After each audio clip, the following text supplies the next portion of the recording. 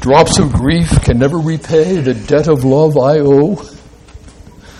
What a great lyric. Dear Lord, I give myself away. It is all that I can do. That's beautiful. It's true and it's beautiful. Thanks be to God for such music. Today we are paying attention to one of the most beautiful themes in all the Bible, the tree of life. When I was a boy, I wished that I could have a job in which I would just climb trees. If there was any tree out there, I wanted to climb it and be near the very top, swaying in the wind. If I could have a job in which I wouldn't cut the trees down. Okay, lumberjacks climb trees, but they cut them down. Oh, no. Trees are these wonderful things, and the Bible has stories of wonderful trees.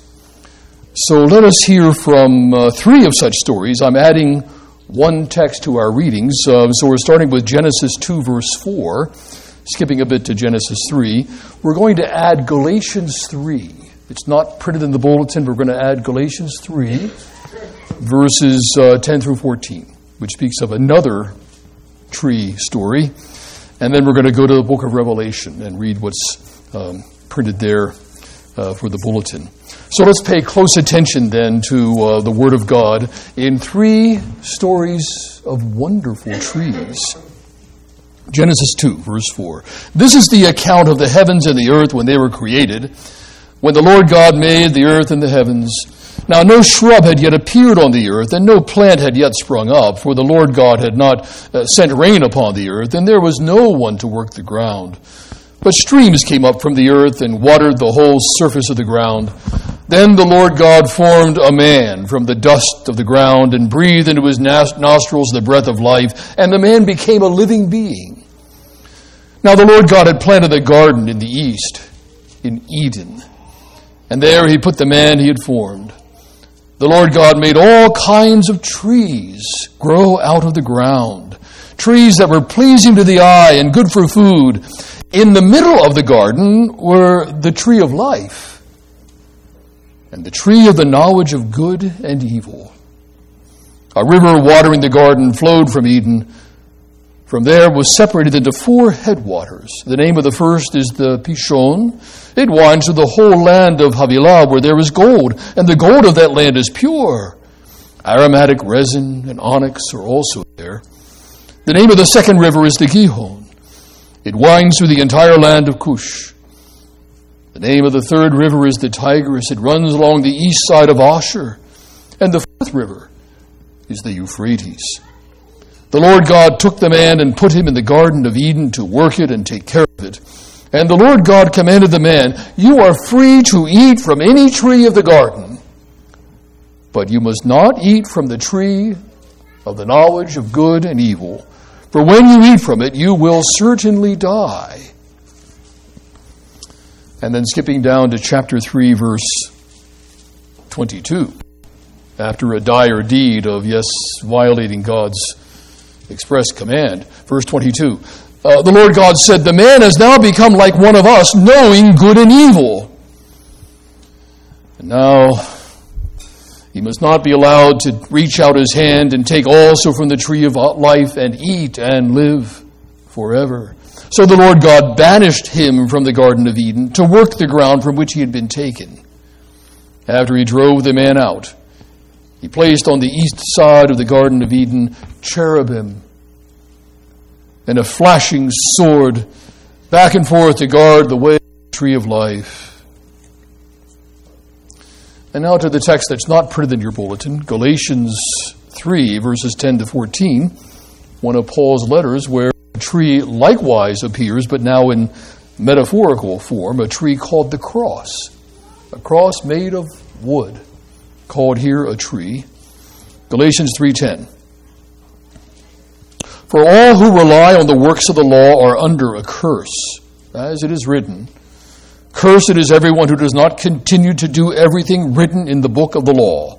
Now clearly no one who relies on the law is justified before God, because the righteous will live by faith. And the law is not based on faith. On the contrary, it says, the person who does these things will live by them. Christ redeemed us from the curse of the law by becoming a curse for us. As it is written, cursed is everyone who is hung on a tree. He redeemed us in order that the blessing given to Abraham might come to the Gentiles through Christ Jesus, so that by faith we might receive the promise of the Spirit. And now to the book of Revelation, our main text for the day. First, a line from Revelation 2, verse 7. And then the last page of the book, verses 8 through 17. Revelation 2:7. Whoever has ears, let them hear what the Spirit says to the churches. To the one who is victorious, I will give the right to eat from the tree of life, which is in the paradise of God. Wow. And now Revelation 22, verse 8 and following. I, John, am the one who heard and saw these things, and when I had heard and seen them, I fell down to worship at the feet of the angel who had been showing them to me. But he said to me, don't do that. I am a fellow servant with you and with your fellow prophets and with all who keep the words of this scroll. Worship God. Then he told me, do not seal up the words of the prophecy of this scroll, because the time is near. Let the one who does wrong continue to do wrong. Let the vile person continue to be vile. Let the one who does right continue to do right. And let the holy person continue to be holy.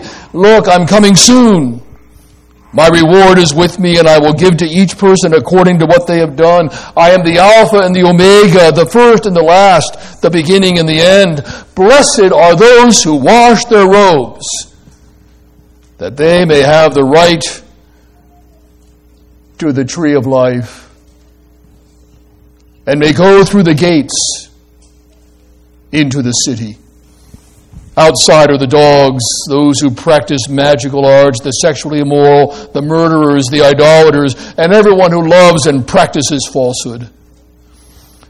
I, Jesus, have sent my angel to give you this testimony for the churches. I am the root and the offspring of David, the bright and morning star. The Spirit and the bride say, come. And let the one who hears say, come. And let the one who is thirsty come, and let the one who wishes take the free gift of the water of life. This is the word of the Lord. So today's story is about trees. And a particular tree in Revelation 2 and 22, a tree in the most wondrous garden that you can possibly imagine. In fact, far beyond what you can imagine is the wonder of that garden. The first garden was planted by God in an age of innocence. We read of it in Genesis 2. The last garden will be planted by God in an age of consummation. The first city was built by Cain, Genesis 4, in an act of rebellion. The last city will be built by God in the fact of reconciliation. The first Adam was created by God to share in the life of God. The last Adam was sent by God to grant that life for us. The question for today, then, is this: how do we gain the privilege of sharing in the life of God? How do we gain the privilege of sharing in the life of God? Because this tree of life is really that by symbol. A kind of sacrament, if you will. A sacramental sign of the life of God, the life of Jesus Christ, the life that Jesus offers, which is nothing less than himself. Revelation 22, verse 14, answers that question. Blessed are those who wash their robes, that they may have the right to the tree of life and may go through the gates into the city. The next verse is terrifying to those who are outside of this faith, to those who refuse to wash their robes. Outside are the dogs, those who practice magic arts, the sexually immoral, the murderers, the idolaters, and everyone who loves and practices falsehood. The Bible is a story of two different ways of life, isn't it? And here they are near the very last words of the Bible, compressed into two sentences, two astonishing contrasts. One, the life of God, shared by us. That is, by those who wash their robes. And then, those who are bereft of that life, excluded from all blessedness except existence itself. And so, in today's readings, we have three stories of trees. Genesis 2 and 3, the tree of life in the midst of the garden. And there we see that there are actually two trees. A tree of testing, the tree of the knowledge of good and evil, and a tree of confirmation, the tree of life. A lot of life is like that, isn't it? Testing and confirmation for those who pass the test. A graduation diploma is something like a confirmation after lots of tests. Eh? Those who graduated from schools, high schools, colleges, universities. All right, lots of testing. And then a graduation, a diploma, a confirmation of achievement. Eden is something like that. It is a probation. It is a temporary testing. And our race fails the test. And the diploma is not given. And the confirmation withheld. And withheld for excellent reasons in the justice and wisdom of God. But notice the second story of our trees. It's Galatians 3 now. And there Paul is focusing upon the very heart of the blessed gospel of redemption, in which we find not merely Jesus, although that's, of course, well, how can I say merely Jesus? Pardon the expression. Okay, we find not only Jesus, but Jesus upon his cross. And Paul then quotes Deuteronomy 21, verse 23, which speaks about the proper manner of execution for capital crime. Okay, what do you do with such a person? Well, maybe you might stone them to death. All right, that's one of the sentences, especially for those of the most vile crimes, lest you touch their bodies and be defiled by that in the ritual purity laws of ancient Israel. But then you expose their body on a tree. All right, now the pagans would do this, and they would leave the body there for weeks, months, years. And all the fleshy matters picked away by the crows and the birds of carrion and the vermin. And then the bones fall bit by bit to the foot of the tree. And this is how the pagans dealt with the worst of their criminals. In Deuteronomy 21, that's prohibited. Because even the criminal is the image of God, and you do not desecrate the image of God, even for the worst such person. And so what does the law of Moses say? That you may expose a person only until the end of the day of light. And before the sun goes down, they must be properly buried. Even the body of the most vile is treated with at least that respect, because all human beings are the image of God. To do otherwise, Moses says, well, cursed is everyone who is hanged on a tree. Don't do it, is what the law of Moses says. Paul quotes that about the Christ, that he is exposed on a tree. It's, of course, a metaphorical tree. The cross, Roman wood from some local hill in Jerusalem. There was no doubt a permanent stake there on that execution site outside the western gate of Roman Jerusalem. Christ carries the crossbeam, is lowered then by a rope crane onto the top of the vertical stake. There's a hole in the beam, and dropped down onto the stake in utter agony. And Paul's interpretation is this, that in that moment of crucifixion, those hours on the cross, Jesus experiences the curse of God. And why does he experience the curse of God? He experiences it for us. That Christ became a curse for us, that we might be redeemed. And that the blessing of Abraham, which sounds like it's only Israelite, might come to the Gentiles as well. In fact, to all the world. Christ redeemed us, Galatians 3:13. He redeemed us from the curse of the law by becoming a curse for us, as it is written, cursed is everyone who is hanged on a tree. Now, ordinarily, the word for tree in Greek is dendros. And you can remember that word because of the wonderfully magical word rhododendron. You know that word? How many have rhododendrons in your yard? How many have planted or tended or at least admired rhododendrons? In Greek, rose tree. Rhododendros. Dendros, tree. A tree of roses. A rhododendron. Dendros, the usual word for a living tree. Here, Paul's word is zoolos, which is dead wood. Dead wood. And out of dead wood comes everlasting life. It's gorgeous. It's ironic reversal. And so in Revelation 22, what do we read? Verse 14, blessed are those who wash their robes, that they may have the right to the tree of life and may go through the gates into the city.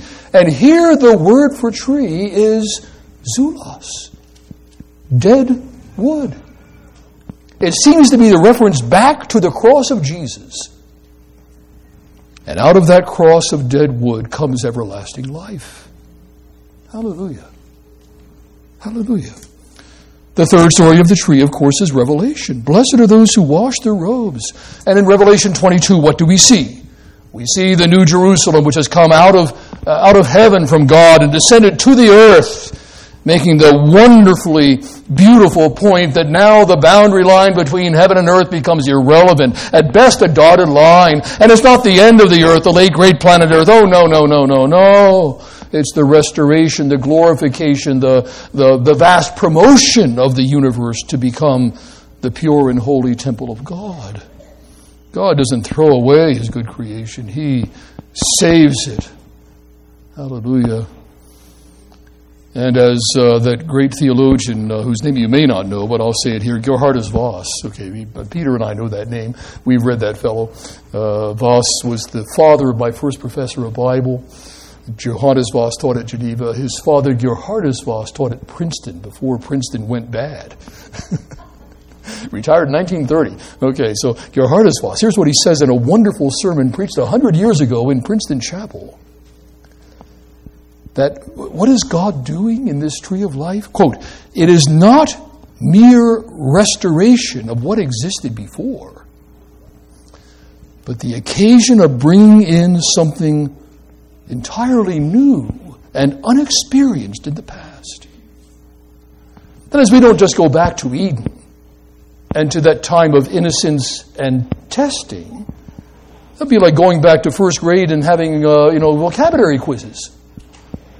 It's not a time of testing again, and it's not a time of the undeveloped innocence of the ancient paradise of God. It's not merely a garden. It's the garden city. It's the consummation of the world. It's the goal of history. And history reaches its proper goal despite sin and death and devil, and the devil does not win. And as Vos says again from that sermon called The Wonderful Tree, preached 100 years ago, quote, as the second Adam is greater than the first, the paradise of the future is fairer than that of the past. The word Eden means delight. Delight. The best man at my wedding, when he got married a little bit later, their first child, he named her Eden. Delight. Delight. Eden means delight. And in translations, we sometimes call it paradise, an ancient Persian word for one of the royal parks.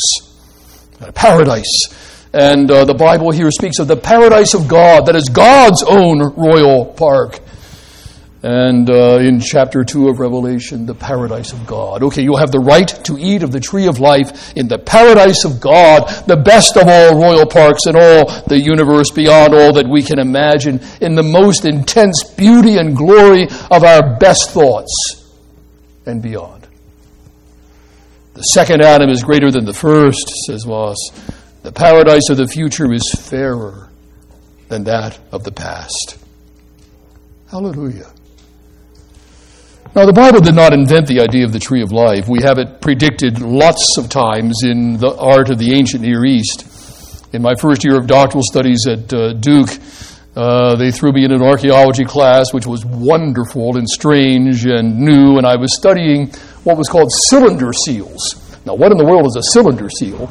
Take a bit of semi-precious stone about yay big, round it into what looks like a spool of thread, drill a hole through it, and then carve into its perimeter images that are unique to you. And maybe your name in Akkadian script, cuneiform, that wedge stuff that the ancient Babylonians used.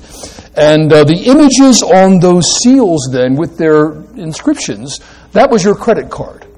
It used to be, back in the 70s, you'd take your credit card and they would actually roll on it. You'd get a carbon copy, and that was your transaction record from your raised, embossed credit card. They don't do that anymore. Okay, it's readers and scanners and this and that, and it's better. But in 3000 BC, 2000 BC, even the story of Judah and Tamar, you used the cylinder seal and rolled it over the wet clay and mark in the clay your transaction, and that's your signature. I own one of those things in my office from 1800 BC, the oldest man-made object in Beaver County, I'll bet. And that's the credit card, your signature. And often on the images of those, you would have some beast on one side, some mythical beast, and some mythical beast on the other side facing each other, and in the middle, a tree, a beautiful tree representing the power of life. The power of life. The tree of life is a frequent figure in ancient Near Eastern literature long before Moses ever picked up a pen. And often such a tree or plant in those ancient and somewhat paganized stories grants a gift of life. But in the stories, the hero of the story never quite gets the gift. In one such story, Gilgamesh tries to find the plant that gives everlasting life, but a snake devours it before he can get to it. Or the gods snatch it away in another such story. In Genesis and in Revelation, what happens? In Genesis, it's offered. Yeah, the tree of life is offered. But offered upon the condition of the proper fulfilling of the probation. A probation is a temporary test. And it was not the will of the Lord to test our race forever. Okay, let's have 1,000,000 years for Adam and Eve in their everlasting deathless condition. Let's test them every day until at last they fall. No, that's not it at all. Probation is necessarily a temporary state. And if you're in college or high school, you want to pass the test and graduate, right? Probation offers a promotion at the end. A criminal who comes out of jail on probation fulfills conditions and then is restored to a higher level of freedom. Probations are necessarily temporary. And so the Garden of Eden is a probation. And if we had passed the test, we, speaking of the race, a race that is focused in Adam in that time, if we had passed the test, if Adam had passed the test, we would have been admitted to the glory of the tree of life. And in the last lines of Genesis 2, the Lord speaks of the horrible thought that man now in his fallen, estranged, and unreconciled condition, if he might stretch out his hand now and take of the tree of life and eat and live forever. The Hebrew syntax there is rather broken at the end. We don't actually complete the sentence. Certain translations do complete the sentence. The one I read completes the sentence. But in Hebrew, the sentence is broken off at that point. Now, lest he stretch forth his hand and take of the tree of life and eat and live forever. And God stops the sentence there. Because the prospect of man, the human race, living forever without God is too horrible to contemplate. That, in fact, would be hell. The tree of life is offered but not yet given, because the conditions for its gift are not yet met. How shall it be met? How shall the gift be given? Well, Galatians 3 gives us the major story in very brief form. What's the focus of the life of Jesus? The Son of Man, Jesus says, did not come to be served. Mark chapter 10, verse 45. The Son of Man did not come to be served, but to serve and to give his life as a ransom for many. That is the key verse of all the Gospel of Mark, the scholars tell us. That's the single sentence that explains the whole narrative of Mark's Gospel. The Son of Man did not come to be served, but to serve. And how does he serve? And to give his life as a ransom for many. And when St. Paul tells that story in other form, it's that tree that is the curse. And Christ becomes a curse for us, so that the blessedness offered to Abraham might come, not only to Jews who repent and believe, but also to Gentiles. In Psalm 1, the righteous person is said to be like a tree. We've sung that psalm a couple of times in the last year or two that I've been coming here, and perhaps you've sung it in the past too because it's in your hymnal. And what is this righteous person compared to? He's like a tree planted by streams of water. Notice the word planted. It's not a wild tree. It's a cultivated tree. It's not a tree in the forest. It's a fruit tree. And the text in the 4-line poem there says, he's like a tree planted by streams of water, which yields its fruit in its season, and its leaf does not wither. What tree has leaves that don't wither? Even pine needles turn brown and fall to the ground. The needles are leaves for the pines. In the Near East, those palm trees, you walk a palm grove and you're walking upon inches and inches or maybe a couple of feet of brown, rotting palm fronds. And the fronds on the tree, most of them are green, but some turn brown and fall. That symbol in Psalm 1 is a miraculous tree. A supernatural tree, a tree of life, if you will. And the one who lives by the will of God and the Word of God and the mission of Jesus, the cross of Christ, he's like a tree planted by streams of water which yields its fruit in its season, and its leaf does not wither. That's a supernatural tree. And so we are offered this life that never ends. We're offered it. In Proverbs 3, we have this wonderful line, wisdom is a tree of life to those who take hold of her. Those who embrace her will be blessed. And here the metaphor is that she's the lovely woman. And fellows, you embrace your wife. The tree is like a wife. And you embrace the wife. And you live in fidelity to that lovely woman called wisdom. Wisdom is a tree of life to those who take hold of her. Those who embrace her will be blessed. That is, if you love wisdom, the wisdom of God, if you embrace it the way you embrace your beloved, your life will show bounty and blessedness from God, who is wisdom itself. Proverbs 11:30, the fruit of the righteous is a tree of life. Proverbs 13, hope deferred makes the heart sick, but a longing fulfilled is a tree of life. A soothing tongue is a tree of life. Proverbs 15:4. And so in Genesis and Revelation, our bookends of the Bible, we read not merely of a tree of life. That's the one in Proverbs and in the Psalm.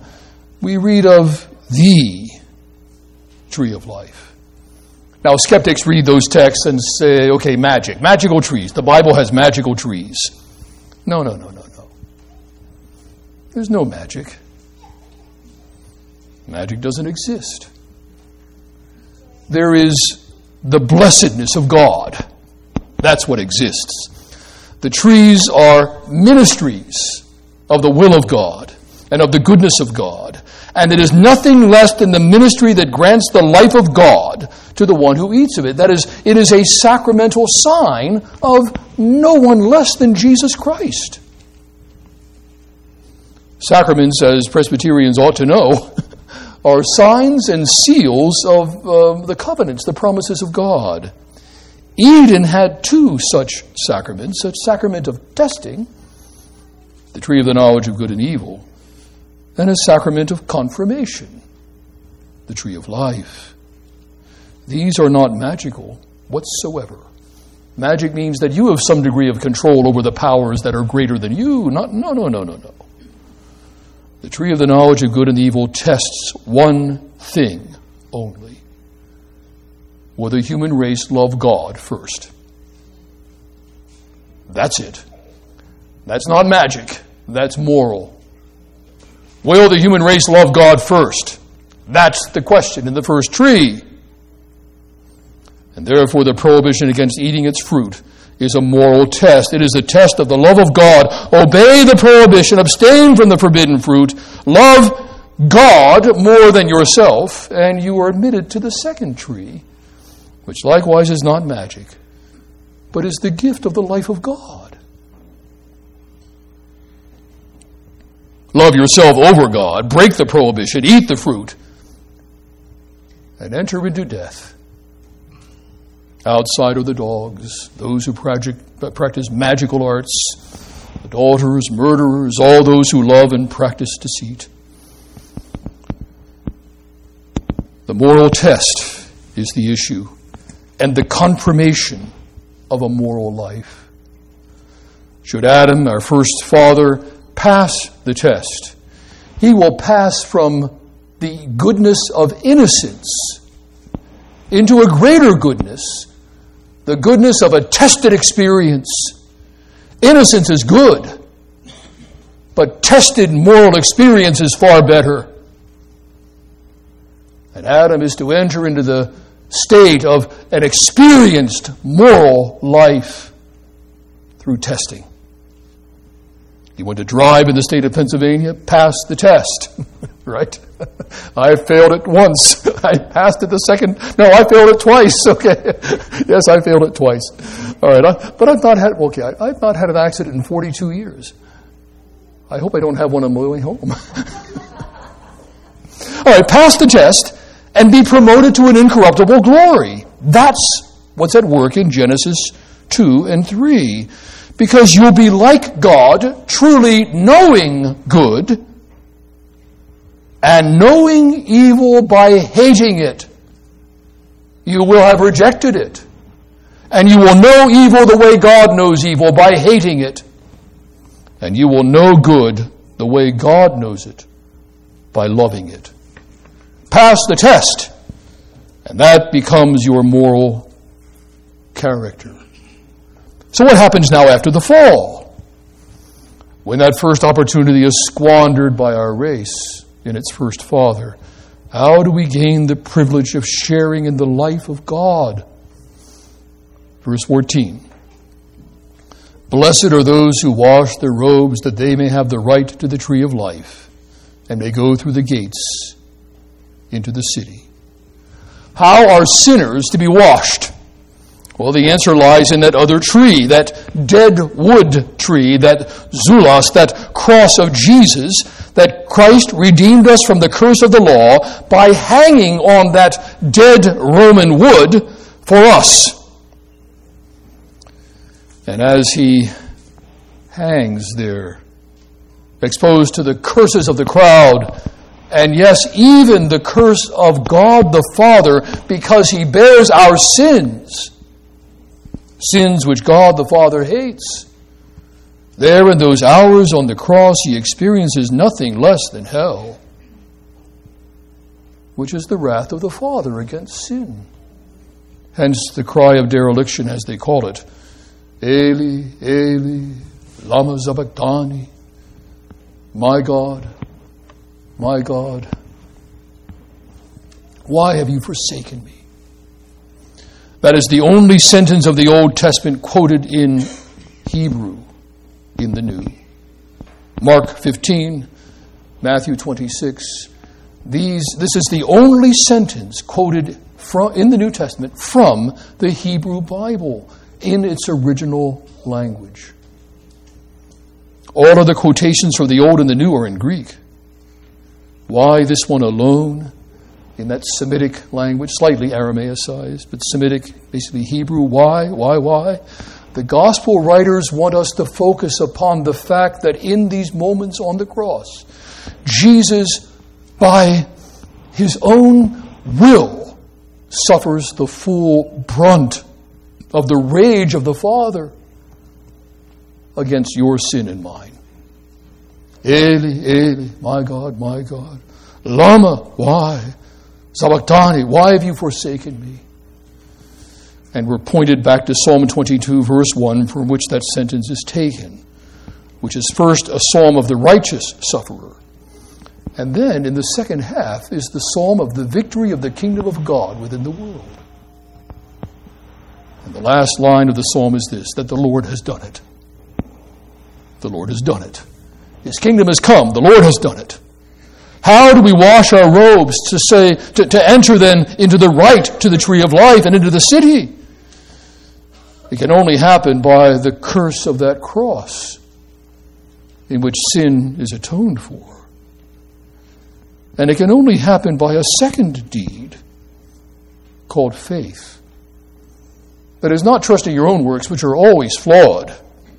Even your best, your highest moment, even when you're perhaps on your knees before God in prayer and weeping in sheer joy for the goodness of God, even in that moment you fall short. Some moment of pride, oh, how well I'm doing, God. What a devout person I am. Pride erodes the goodness of it. And there's no moment in our life, even our best moments, when we are not eroded, at least to some degree, by that self-idolatry of me, me, me. Why then faith? Because faith, even imperfect faith, even faith so small as a grain of mustard seed, moves mountains. And what mountain does it move? Well, it doesn't matter to move these. It matters to move a person from the kingdom of darkness into the kingdom of light. From the depths of hell to the heights of heaven, that's the mountain in view. Even faith so small as a grain of mustard seed moves us from hell to heaven. That's far better than moving granite and sandstone. Without faith, it's impossible to please God. But the accompaniment of faith is always there as well. Repentance. It's impossible to believe truly in this Jesus without that faith reorienting your life, your loves, reordering them in the right way. That is to love God first, to love neighbor as much as self, and sometimes more, and to love yourself third or last on the list. And so we call that repentance. And Jesus speaks persistently of faith and repentance. From the first words of the gospel preaching in Matthew and Mark and Luke to the last words of the gospel preaching, faith and repentance are the highlights of Jesus in our response. And notice then that in faith, what happens? We are clothed in the very righteousness of Christ. Our own robes, if you will, are filthy. Like in Zechariah 3, the high priest there presented in robes covered with dung, says the Hebrew text. And heaven reclothes him with the pure and white linen of a fine high priest, and accepts him then as the true priest of God's people back in 519 BC when the second temple is being built. We are reclothed by Christ when we trust in him. We wear the robe of righteousness which he himself wove for us by his own virtue. Wow. That's what we call justification by faith. We wear the righteous robe. In the Gospels, parables, we read people invited to the wedding supper, and one man arrives in filthy clothes. Cast them out, says the master of the banquet. Clothes have been provided. He didn't wash. He didn't redress. He didn't take the gift. The wedding's supposed to be special. Yeah, come in the right robes. When my niece got married, I had to wear a tuxedo. I wasn't even in the wedding party. You had to have formal dress. It was in a cathedral. A bishop married. Oh my, it was terrifying. All right, we're all in tuxedo. All the guys. Okay, gowns and tuxedos for everyone there. It was amazing. Okay, you have to wear the right clothes. And how do you get the right clothes? You get them by faith in Jesus. But that word washing, and blessed are those who wash their robes, that word washing also indicates a second deed. Because in faith, what do? We clean up our act, don't we? It's impossible to trust this Jesus without changing life toward the righteousness of the kingdom of heaven. Blessed are all those who hunger and thirst for righteousness. They will be satisfied, says the fourth beatitude. And what happens next in the Beatitudes? Blessed are the pure in heart. Blessed are the peacemakers. Blessed are the merciful. And from that transformation of being satisfied with the righteousness of God, we then become merciful and peaceful and pure. 1 John tells us this in chapter 3, quote, all who have this hope in him purify themselves just as he is pure. That is, if your hope is in Jesus, what will you do in daily life? You will love him. And you will love your neighbor. And you will change the way you live to conform to the kingdom of heaven. It'll, of course, be faulty. Everything we do is faulty. But Christ strengthens us more and more. And it's the peculiar ministry of the Holy Spirit to press that virtue more keenly as the years of life go on in what St. Paul in Galatians 5 will call the fruit of the Spirit: love and joy and peace and patience, kindness and goodness, and gentleness and self-control. Against such things there is no law. And so by that dead wood of the cross, and by faith in the one crucified on that cross, and repentance, which is the constant companion of true faith, we wash our robes and receive the fruit of the tree of life. As the second Adam is greater than the first, the paradise of the future is fairer than that of the past. Voss goes on to say, this is the supreme feast and Sabbath of the soul. A beautiful line. The supreme feast and Sabbath of the soul. For it is not literally a tree, is it? It is not literally a piece of fruit, is it? What is it instead? It is nothing less than Jesus and his life. Let us pray. Father, we thank you for the one who said, I am the way, the truth, and the life. Yes, the life. We thank you for the one who said, no one comes to the Father but by me. So bless, Lord, everyone in this place and everyone in the sound of this voice, whether online or by recording or in this present room. We pray, Lord, that we will all receive that gift of life by that wood of the cross, by the one who was crucified for us, by the one who bore the curse. And we pray, Lord, that we may then rejoice in the everlastingness of that supreme feast and Sabbath of the soul that the tree of life represents to us in these stories of three trees. And we ask these things because of Jesus, who came that these things might indeed happen, and that these might be the reigning powers in our lives, and that we might glorify God not only now, but in all the everlasting ages that are yet to come in the paradise of God. In Jesus' name we pray it. Amen.